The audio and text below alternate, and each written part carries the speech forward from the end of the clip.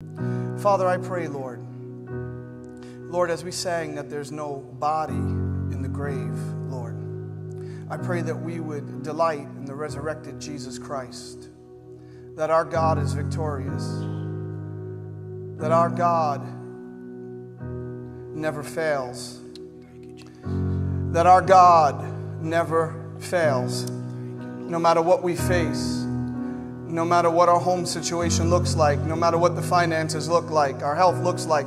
God, I thank you for the believer. This is not our home. God, thank you. Thank you, thank you, thank you so much for your faithfulness. Thank you so much for your resurrection power. Thank you, God, that you are everything that we need. Lord, I pray, Father, in this time that you have allowed me to share your word, I pray for an anointing. Lord, I pray, God, that you set my face like flint. You make me faithful to you. And Lord, the response is up to you as well. I pray, Heavenly Father, give us ears to hear.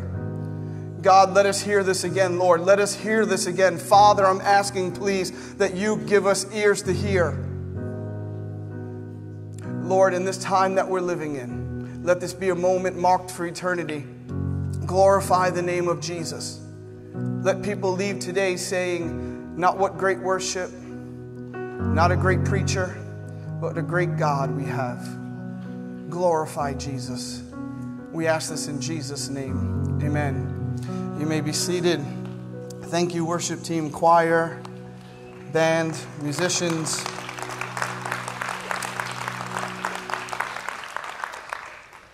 We're not going to have the verses on the screen this morning, so I'm going to ask you to prepare, if you have your hard copy Bible, to three parts of Scripture: Romans 10, Exodus chapter 11, and 1 Kings chapter 22. Romans 10, Exodus chapter 11, and 1 Kings chapter 22. I heard somebody once said, if you have your phone e-Bible, I don't know if you heard that, if you have your phone e-Bible, you can turn easier to where you need to go. Never know if the app disappears one day when we wake up. Romans chapter 10, verses 1 through 11. Dear brothers and sisters, the longing of my heart, the Apostle Paul speaking, and my prayer to God is for the people of Israel to be saved. I know what enthusiasm they have for God, but it is misdirected zeal. For they don't understand God's way of making people right with Him. Refusing to accept God's way, they cling to their own way of getting right with God by trying to keep the law. For Christ has already accomplished the purpose for which the law was given. The Bible says He fulfilled it. He's the end of the law. Remember, the law leads to Christ. As a result, all who believe in Him are made right with God. For those of you that are wondering, as you read through the Scriptures and you see the Jewish people all throughout the history of this Bible, I want you to know, no matter if a person is Jewish, Palestinian, American, European, African, regardless of where people come from, Jesus Christ made it very clear there's only one way to heaven. Jesus said, I am the way, the truth, and the life, and nobody comes to the Father except through me. Nobody gets an automatic pass into heaven. No person gets an automatic pass. Obviously, we're not speaking of children at a certain age. We're talking about those who are capable of making a choice. And so we see here that Paul is saying, hey, it's my heart's desire to see the people of Israel be saved. And he knows that there's only one way as well. Verse 5, for Moses writes that the law's way of making a person right with God requires obedience to all of its commands. But faith's way of getting right with God says, don't say in your heart who will go up to heaven to bring Christ down to earth. And don't say who will go down to the place of the dead to bring Christ back to life again. In other words, we know the Heavenly Father did that. He sent the Son. We celebrate that at Christmas time. And then He resurrected Him from the dead. We celebrate that at Easter. We can't do that. We can't do those supernatural things to try to impress God. In fact, it says the message is very close at hand. It's on your lips and in your heart. And we'll talk about that later. And that message is the very message about faith that we preach. If you openly declare, or maybe you have in your translation, if you confess that Jesus is Lord and believe in your heart that God raised Him from the dead, you will be saved. For it is by believing in your heart that you are made right with God, and it is by openly declaring your faith that you are saved. Verse 11, as the scriptures tell us, anyone who trusts in him will never be disgraced. The title of the message is The War Between 9 and 11. There is a battle I want to speak to you between verses 9 and verse 11. There is a war that goes on. Now, if you turn with me to Exodus chapter 11, I first want to speak to those who may be doubting their salvation. You may be questioning whether or not you belong to the Lord. You wonder if your prayer or your faith was enough. In 2 Corinthians 11:3 in the New King James Version, it says, "But I fear lest somehow, as the serpent deceived Eve by his craftiness, so your minds may be corrupted from the simplicity that's in Christ Jesus." It is a very simple message, the gospel. It's the blood of Jesus Christ and nothing of our own works or efforts that gets us saved. Jesus said it very early on in the Gospels. It's repent and believe. Now, Exodus chapter 11 gives us a picture of the Passover lamb, Jesus Christ. In Exodus 11, verses 4 through 7, these are the last of the plagues that happened towards Pharaoh and his people. This is what the Lord says, "At midnight tonight I will pass through the heart of Egypt. All the firstborn sons will die in every family in Egypt, from the oldest son of Pharaoh who sits on the throne to the oldest son of his lowliest servant girl who grinds the flour. Even the firstborn of all the livestock will die, and then a loud wail will rise throughout the land of Egypt, and a wail like no one has ever heard before or will ever hear again. But among the Israelites it will be so peaceful that not even a dog will bark. And then you will know that the Lord makes a distinction between the Egyptians and the Israelites." Now, old way of being right with God, belief in God, do your best to obey God's commands, and hopefully looking forward to the coming Messiah. And we know salvation today is being born again. It's faith in what Jesus did on the cross. But here we have a picture of Passover. I love that the Lord, he makes a clear distinction of who's his. When God looks down on planet Earth, he sees two people, those who have the Spirit of God inside of them and those who don't. Very simple. It's not unclear to God. In chapter 12, verse 7, it says they are to take some of the blood, either a young goat or a lamb, and smear it on the sides and top of the door frames of the houses where they eat the animal. And then verse 11 through 13, eat the meal with urgency. I love that the Bible says urgency. There's a seriousness to our salvation. There's a seriousness to the things that Jesus Christ has done on the cross for us. There's a seriousness to this walk with God. It's not a light thing. Eat the meal with urgency, for this is the Lord's Passover. On that night I will pass through the land of Egypt and strike down every firstborn son and firstborn male animal in the land of Egypt. I will execute judgment against all the gods of Egypt, for I am the Lord. But the blood on your doorpost will serve as a sign, marking the houses where you are staying. When I see the blood, I will pass over you. This plague of death will not touch you when I strike the land of Egypt." When I was at the University of Maryland, I was invited with some friends to go to this event. I'm not even sure what the event was, in Washington, D.C., right by the National Mall. But I was not a Christian. I had not surrendered my life to the Lord at that point. I started reading the Bible. I think I started going to church or Bible study around that time. And I had an interest in getting to know who God was. And there was a table there under a tent. I remember this big wooden round table. And people were talking about God. Actually, the group there was enticing people to get to the table to debate about God, to debate their thoughts and their opinions about God. And I'm watching, and I think I had enough common sense to realize something was up here, because they were telling the people that unless you give up all your possessions, join their group, you have to change your name, your personal name, you're not a believer. And I got to a point where it was enough for me. And again, not a believer, and maybe I didn't handle it the best way, but we were talking about possessions, and I said, so you want my shirt? Is that it? You want my shirt? And I said, okay, I'll give you I didn't take my shirt. I said, I'll give you my shirt if that's really what you care about. And then I asked him, I said, all this talk, how come you never mentioned Jesus? Years later, at the last Billy Graham crusade in Queens, at that time I was a Christian, and I ran into this group again. And this time I got to talk to one of the ladies a little bit longer, and she actually admitted her real name to me. It's a cult, obviously, that they're involved in.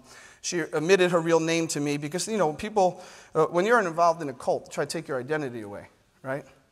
Sounds like our public school system. And so try to take our identity away. And so we got to talking, and hopefully at that point I got to share the gospel message with her. But I could imagine these families here in Exodus chapter 12. I don't know what it was like at 11:50 at night, 11:52, 11:53. And, mom is there at the table, dad's at the table. They saw the other plagues. They know God wasn't playing around. And I wonder if somebody in the house was asking the question, did we put enough blood on the door? Was there enough blood? Did I say the sinner's prayer correctly enough? There is nothing that you and I can add to salvation. They did what they were told to do. Put the blood on the door, trust the Lord that you'll be passed over when it's death time. The same thing for us, beloved. It's a confession with our mouth. It's a belief in our heart. Yes, there's a genuine repentance. Yes, there's a genuine belief. But it's not based on our church attendance. It's not based on whether we tithe or we don't tithe. It's not based on how many times we come to the church during the week to serve in ministry or don't serve. Our salvation is based on what Jesus Christ has done on the cross for us. It's about putting our faith in that. Now, those other things are good things. And those things will follow a person when they truly have an encounter with the Lord. Nobody will have to push you through the door on Tuesday night or Sunday morning. Nobody will have to push you to tithe. No one will have to push you to do these things. When I surrendered my life to the Lord, nobody gave me a list of rules. I said, I don't want to go there anymore. I don't want to do that anymore. That's not right if I say that anymore. The Holy Spirit began to work on the inside of me and begin to lay his finger on the things that he wants to lay his finger on and still does today, thank God. Now, 1 Kings chapter 22. Now, there's a war, though, between verses 9 and 10 and 11 in Romans. And I want to talk to you a little bit about this war in 1 Kings 22, starting at verse 1. For 3 years there was no war between Aram and Israel. And then during the third year, King Jehoshaphat of Judah went to visit King Ahab of Israel. So you got Jehoshaphat, Judah, Ahab of Israel. Now Jehoshaphat is known for doing some good things for the Lord. If you read at the end of this chapter, one of the things he shouldn't have done, and we're going to take a look at this, is actually make peace with the king of Israel. During the visit, the king of Israel said to his officials, do you realize that the town of Ramoth-Gilead belongs to us? And yet we've done nothing to recapture it from the king of Aram. Here he is. He wants to go to battle, wants to go to war. He wants to recapture what he believes is entitled to him. And then he turns to Jehoshaphat and asks, will you join me in battle to recover Ramoth-Gilead? And Jehoshaphat replied to the king of Israel, why, of course. You and I are as one. My troops are your troops, and my horses are your horses. And then Jehoshaphat added, but first, let's find out what the Lord said.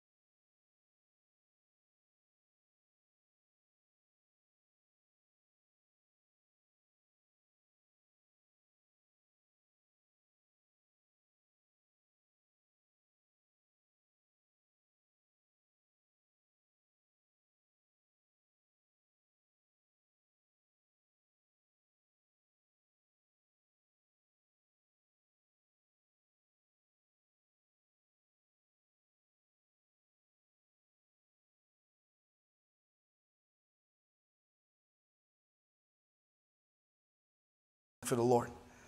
And then Micaiah told him, in a vision I saw all Israel scattered on the mountains like sheep without a shepherd. And the Lord said, their master has been killed. Send them home in peace. Verse 18, didn't I tell you, the king of Israel exclaimed to Jehoshaphat, he never prophesies anything but trouble for me. The Lord will always give us a warning before judgment. This is a warning to Ahab. God in his mercy warns his people before judgment comes. In verse 24, it says, then Zedekiah, son of Kenaiah, walked up to Micaiah and slapped him across the face. Since when did the Spirit of the Lord leave me to speak to you? He demanded. And Micaiah replied, you will find out soon enough when you are trying to hide in some secret room. I thank God that those who are filled with the Holy Spirit don't hide in a secret room. Arrest him, the king of Israel ordered. Take him back to Ammon, the governor of the city, and to my son Joash. Give them this order from the king. Put this man in prison and feed him nothing but bread and water until I return safely from the battle. But Micaiah replied, if you return safely, it will mean that the Lord has not spoken through me. And then he added to those standing around, everyone mark my words. He tried to lock the voice of God in prison. Sometimes the Lord may be convicting me of something or during service or giving me direction for something. It doesn't have to be something sinful. It could even be something that, hey, Sal, this is something I'd like you to do, or move in this direction, pray about this. And I don't know about you, but sometimes when I don't want to hear the Lord, then, especially if it's during worship, I tend to sing louder. And here, Ahab is trying to lock the voice of God in prison. Trying to lock it up and saying, we don't want that voice anymore. Let's keep him somewhere where we can't hear from him. In verse 29, so King Ahab of Israel and King Jehoshaphat of Judah led their armies against Ramoth Gilead. The king of Israel said to Jehoshaphat, as we go into battle, I'll disguise myself so no one will recognize me. But you wear your royal robes. So the king of Israel disguised himself and they went into battle. Jehoshaphat almost loses his life because he's hanging out with the wrong friends. Ahab is a coward. Ahab says, I'm going to hide. I'm going to hide in my sin. I'm going to set somebody else up, actually, if there's trouble. It is very important that you and I, in this time, have people in our lives that know how to call on the name of the Lord. It's very important that we have godly friends. It's very important that we know how to fellowship. There's a difference between fellowship and ministry. Ministry is when we're talking to an unbeliever, whether they're a family member, a co-worker, or somebody else that we may know in our lives. We're ministering to them. Fellowship only happens between two believers that have a heart after the Lord. There's a unity there. There's a peace there. And it's so important that we have fellowship. And it's so important that we get out of our circles to have fellowship too. It's so important that we don't just stick to, and hopefully you have family that love the Lord that you can talk to, you can speak with, you can share with, you can go to battle with and pray together. But it's also so important that we break out of those groups sometimes and begin to meet people that look a little different, may sound a little different, but they love the Lord with all their heart, mind, soul, and strength. And you have something for them, and they have something for you. Fellowship is so important. Some of us, we come to service on a Sunday, and as soon as the last person says, have a good day, we're fast. We're fast to get out. Now, I've shared this once before. I used to go to Times Square Church. You'd have to wait in a line before you could even get your car. Here, it's such a blessing. I mean, you just walk to the parking lot, and you get in your car, and you drive home. I don't know what the rush is. I'm still trying to understand what the rush is. Verse 31, meanwhile, the king of Aram had issued these orders to his 32 chariot commanders. Attack only the king of Israel and don't bother with anyone else. So when the Aramean chariot commanders saw Jehoshaphat in his royal robes, they went after him. And there's the king of Israel, they shouted. But when Jehoshaphat called out, the chariot commanders realized he was not the king of Israel. They stopped chasing him. Now here's the war. An Aramean soldier, however, randomly shot an arrow at the Israelite troops. Hit the king of Israel between the joints of his armor. It says between the breastplate and somewhere probably on the arm, right here. Turn the horses and get me out of here, Ahab groaned to the driver of his chariot. I'm badly wounded. The battle raged all that day, and the king remained propped up in his chariot facing the Arameans. The blood from his wound ran down to the floor of his chariot, and as evening arrived, he died. Just as the sun was setting, the cry ran through his troops, "We're done for, run for your lives." So the king died, and his body was taken to Samaria and buried there. There was a crack in the armor because it wasn't the armor of God. The king tried to hide in his sin. He tried to forge his own righteousness. See, 9 and 10 in Romans tells us how to be saved, but 11 tells us how to trust in God and we won't be disgraced. And if we try to go to battle in our own armor with a crack that's open to sin, we will get shot. We will find out. It's amazing how sin finds us out. It's amazing how he tries to hide, disguise himself, puts on armor, arrow flies into the sky, what the Bible says randomly, and it wasn't random. We know the sovereignty of the Lord, and it hits him in the little crack of his armor. You know, Ahab should have asked for help after that, and he doesn't. He's too proud to admit that he's been hit. And in reality, he's bleeding. And some of us, that's what we do after verses 9 and 10. We try to forge our own righteousness. Then we like the heaven part. We like the, confess with my mouth that Jesus is Lord, believe in my heart that God raised him from the dead. But there's a big gap between verse 10 and verse 11. 11 says rely on, adhere to, trust in, walk with the Lord, trust him with your heart. Trust him to take care of your life, your situation. Call sin what he calls sin. Call right what he calls right. Don't forge our own righteousness. Ahab tries to prop himself up at that point, and he stands there acting like he's in the army, acting like he's doing something as he dies. You and I cannot create our own righteousness. Matter of fact, that's why the Lord Jesus said there will be people who serve in ministry, and I'm paraphrasing. There will be people that say they know me. There will be people that look like they're doing miraculous things. And then on the day of judgment, they'll go to the Lord, and the Lord will say, "Depart from me, I never knew you." May I suggest that you also get out from under preachers who lead you to prop yourselves up and forge your own armor. May you get out from the voices and the podcasts and the books and all the nonsense that's being preached, because those people will give an account to the Lord. That tell you that you're okay to live the lifestyle that you want to live, contrary to the Word of God, and you can prop yourself up, and they can care less if you're bleeding to death. See, we're called to fight. We are called to a battle. We're called to fight for the souls of our children. We're called to fight for the souls of our grandchildren. We're called to fight for the calling that God has on our lives. We're called to fight. We're called to fight in prayer. We're called to fight in obedience to the Lord. We're called, but we can't fight with our own breastplate of righteousness. It has to be the Lord's breastplate of righteousness. We're made right by the blood of Jesus, but we live right by the power of the Holy Spirit and the Word of God. We submit under the authority of Scripture. But if we put on the breastplate of righteousness, we put on what God calls us to put on. We go from 9, 10, and into 11 in the book of Romans. Then there's a verse here that breaks my heart in verse 36. It says, just as the sun was setting, the cry ran through his troops, "We're done for, run for your lives." But by the grace of God, that will not be our families. Our kids will not wake up to a spiritually dead mom or dad or asleep and start running aimlessly through the streets and running aimlessly where they're not supposed to go. No, by the grace of God, we will put on the breastplate of righteousness. We will call what God says right is right and wrong is wrong. Regardless of what culture says, regardless of finding a preacher that will prop you up and die in your sin, God will give us the grace to stand there. God will give us the grace to fight. If you're willing to put on his breastplate of righteousness. And our shield of faith may be weak at times, but there's no cracks in God's armor. So even if it's heavy to lift that up, I want you to know that that arrow's not going to find its way in if we're calling what God calls right is right. Now there's a war. There's a war from 9, 10, and 11 in Romans. Like I said, Romans 9 tells us how to be saved, and there's nothing we can add to it. 10 confirms that it's a deep work in the heart, that it's not just something in our mouth. But 11 actually comes from the book of Isaiah. And I want to read it to you.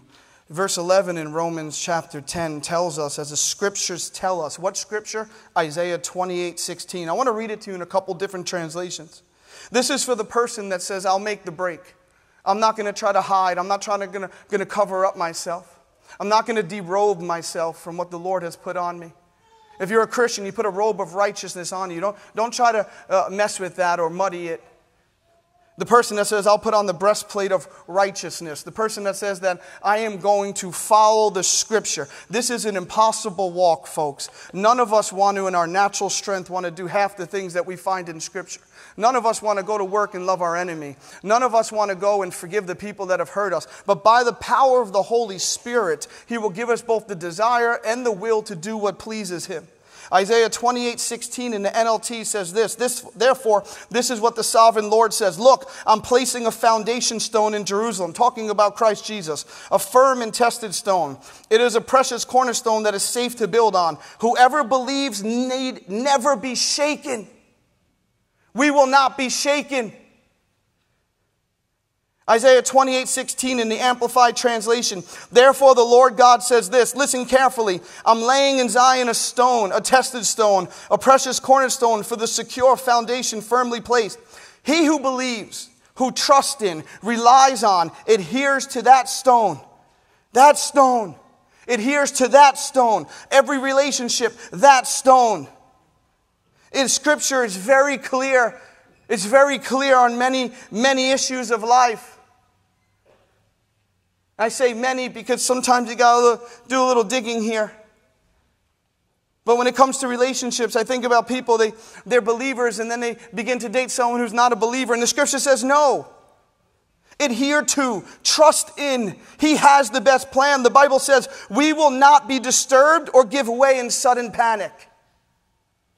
Hallelujah to the person that puts on the breastplate of righteousness. They will not be given in sudden panic. Isaiah 28:16. So this is what the sovereign Lord says. See, I lay a stone in Zion, a tested stone, a precious cornerstone for the sure foundation. The one who relies on it will never be stricken in panic. Never be stricken in panic. Regardless of what's going on around us. Regardless of what we see on the news. Regardless of where we see our country heading or not heading. We will not be stricken with panic if we're trusting in, relying on, adhering to. It's not my life anymore. The Bible says when we're born again, we give up our life. It's Christ who lives in me. That's why the Bible says Christ in us, the hope of glory. It's certainly not me. And our flesh never changes, folks. No matter how long we've been a Christian. That's why we desperately need every day, Holy Spirit, fill me. Holy Spirit, give me the power to live right, to speak right, to think right. Give me an anointing to be a husband. That's something I pray for. Not just the priest, anointing to be a husband, anointing to be a father. I need you, God. Because by the grace of God, regardless of what's happening around us, God will give us the grace to stand, not prop ourselves up like Ahab. And if there's an arrow in our side, the humility to say, God, help. Very simple. God, help. A complete, honest cry to the Lord. Psalm 34:4-5. I prayed to the Lord and He answered me. He freed me from all my fears. And those who look to Him for help will be radiant with joy. No shadow of shame will darken their faces. Shame is not for the believer. God says, you trust in me. That shadow of shame will not follow you. Psalm 3:3. But you, O Lord, are a shield around me. You are my glory, the one who holds my head high. Another translation says, the one who lifts up my head. He is our glory. He lifts up our head. I believe He lifts up our head, beloved, so we could behold the cross.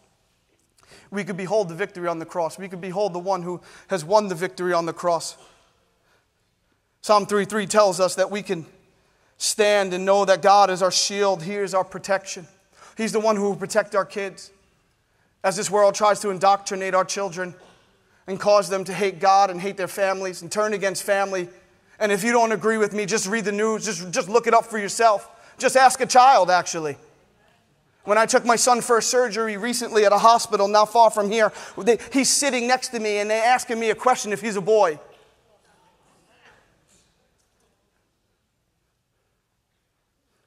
But God says that we will win the battle if we're wearing the breastplate of righteousness. God says that He will keep the things in His hand that we place in His hands if we're willing to agree, or we go to battle with some fake armor, hiding ourselves, propping ourselves up. We have a choice to make. But you also have the choice to condemn every voice that tries to condemn us. You have that authority in Christ Jesus. The Bible says in Romans 10:11, it says that those who trust in the Lord will not be disgraced. Disgrace means fallen from grace. The Bible tells us where sin abounds, grace abounds even more. God doesn't get rid of us on our bad day. He doesn't kick us to the curb when we're having a bad week. But for the person that walks honestly with Him, He will finish the work that He started. Trust Him, not in our own strength.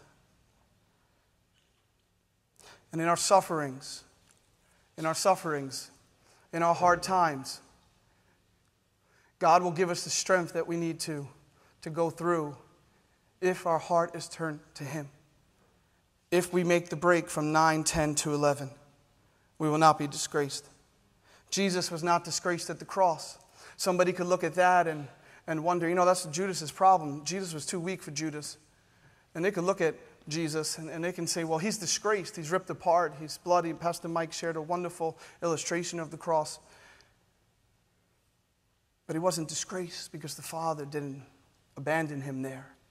He rose from the grave. And in your suffering, you're not disgraced. God will give you the strength to go through. This life is not the end, folks.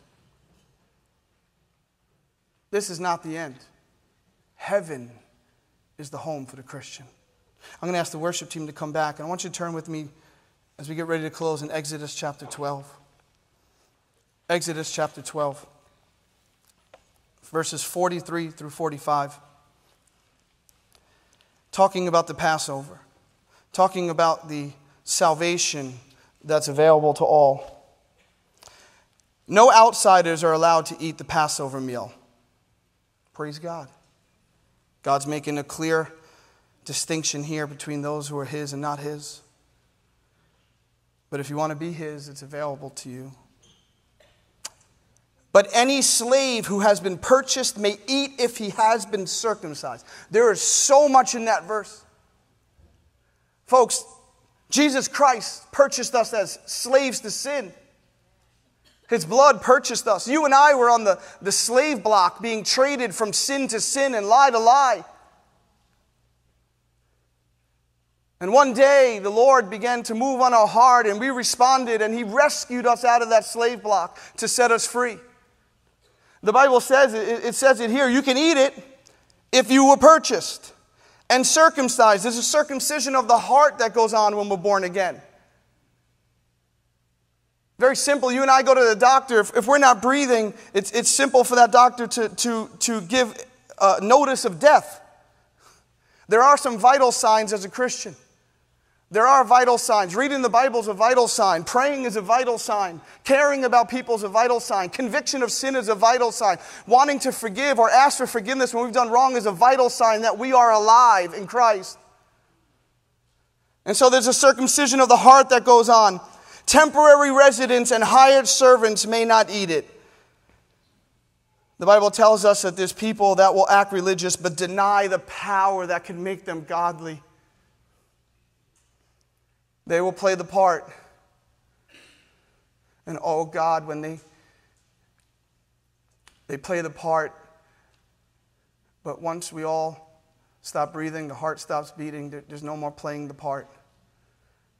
And that person will have to answer to the Lord. That person there's no more begging, there's no pleading at that point. Every knee will bow and tongue confess, but I don't want anyone to be that person that's bowing and confessing, but they're too late. They did it on the wrong side of eternity. The Bible says that temporary residents don't eat this Passover. Hired servants don't either. There's enough pastors and preachers peddling the word of God for profit, and they're going to have to answer to the Lord.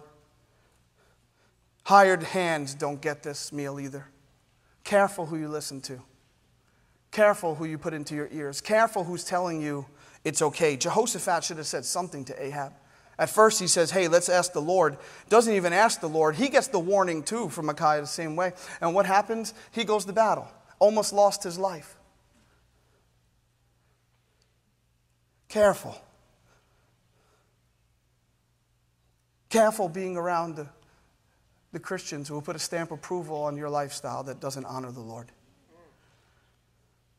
See, salvation is simple.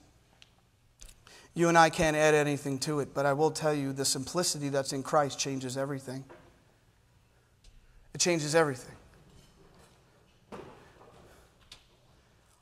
In Romans chapter 10, it says, this message is on our lips and in your heart. It's not just on our lips, it's in our heart.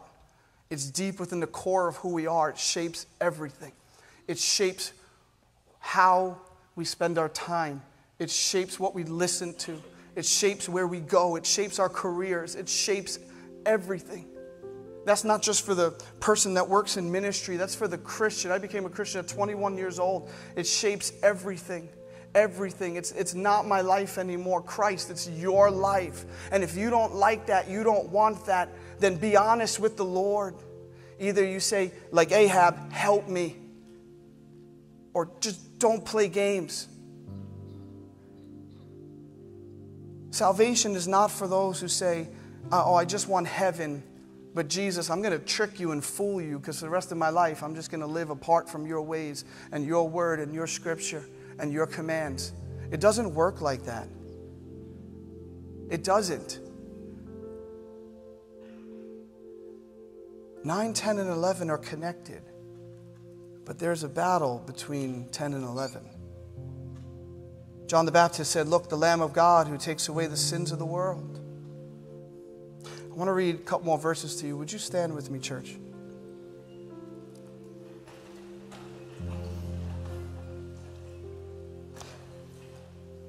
First Timothy chapter 2, verse 3 through 6.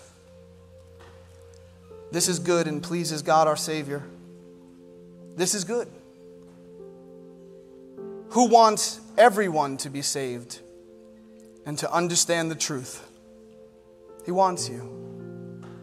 For there is one God and one mediator who can reconcile God and humanity, the man Christ Jesus. He gave his life to purchase freedom for everyone. This is the message God gave to the world at just the right time. See, salvation is available to everyone. The Bible says, unless two agree, they can't walk together. There's going to be an altar call in a moment for 3 different things. 1, for salvation. You're sitting here and you don't know who Jesus is. I'm not talking about the Jesus you only get from the person preaching or from the Christian radio station or YouTube or whatever else. I'm talking about the person of Jesus. If you don't know him personally, you walk with him, you talk with him. It's on his grounds. This is not an equal walk. He's king, we're not. He's Lord, we're not. He's master, we're not. To be purchased means I no longer am owning myself. I've given up ownership. If that's you, in a moment when the worshipers begin to worship, I'm going to ask you to come to the front of this church and get right with the Lord. The other is surrender. Some of us, we know 9 and 10. But maybe we've been wearing our own armor. Maybe like Ahab, we look good. We've propped ourselves up. And from a distance, we may look like we're in the battle. But the reality is we're bleeding. The reality is time is running out. And if you don't fully surrender your life to the Lord, you don't finish the battle. The last one, I know that I responded, I think it was yesterday at some point. Those who trust in the Lord. I needed some areas in my life where I need to say, Lord, I need to trust you in this. I can't do this. I can't do this. I can't do this. I can't make this happen. I can't do it in my own strength. I can't change this situation. Or I need to trust you. And so we're going to give an altar call. I'm going to give an altar call. That simply means as we're going to make our way out of our seat, whether we're up in the balcony, bleachers, main floor, lobby. If you're at home and you're streaming, I encourage you to stop what you're doing if you're able to. And if you're driving, pull over the side of the road and just spend some time in prayer. Salvation, eternity is on the line. surrender. We need the breastplate of righteousness. It's what God says is right. Maybe you've had a hard time. You have a hard time when you open up this book. You have a hard time because you read things that are totally different than what you've believed your whole life. And you have a hard time agreeing with the Lord. And you need God to do a supernatural work and say, God, just be honest with him. God, I don't agree with you. I can't do this. I don't even like some of this. But God, I'm willing. God, I'm willing. I'm willing to let you in. I'm willing to get rid of my own armor that's just going to get me killed and put on what's right. And the last thing, again, is trusting. Trust him for your kids. Trust him for your grandkids. Trust him. Trust him for your home. Trust him for the supernatural working of the Holy Spirit in our lives. Trust him again at his word. Just trust him. Trust him. And so I'm going to ask whatever the Lord puts on worship team's heart to sing. But I want to encourage you to come forward and spend time in prayer. Remember, we don't leave saying great worship, whatever about that guy preaching. This is the most important part of service right now. Because you can leave saying that's good, but nothing happens here. That's why we give these opportunities for prayer. So Father, I pray, Lord, that those who need to respond to this, give them the courage, God. We got soldiers saying that they're going to fight a battle because they want to protect the next generation, not knowing if they're going to live or die. God, give us the courage to walk 30 feet, 40 feet, down some steps up here. Who cares who's looking? Who cares? It only matters what you think. Lord, don't let people stay the same. I ask this in Jesus' name.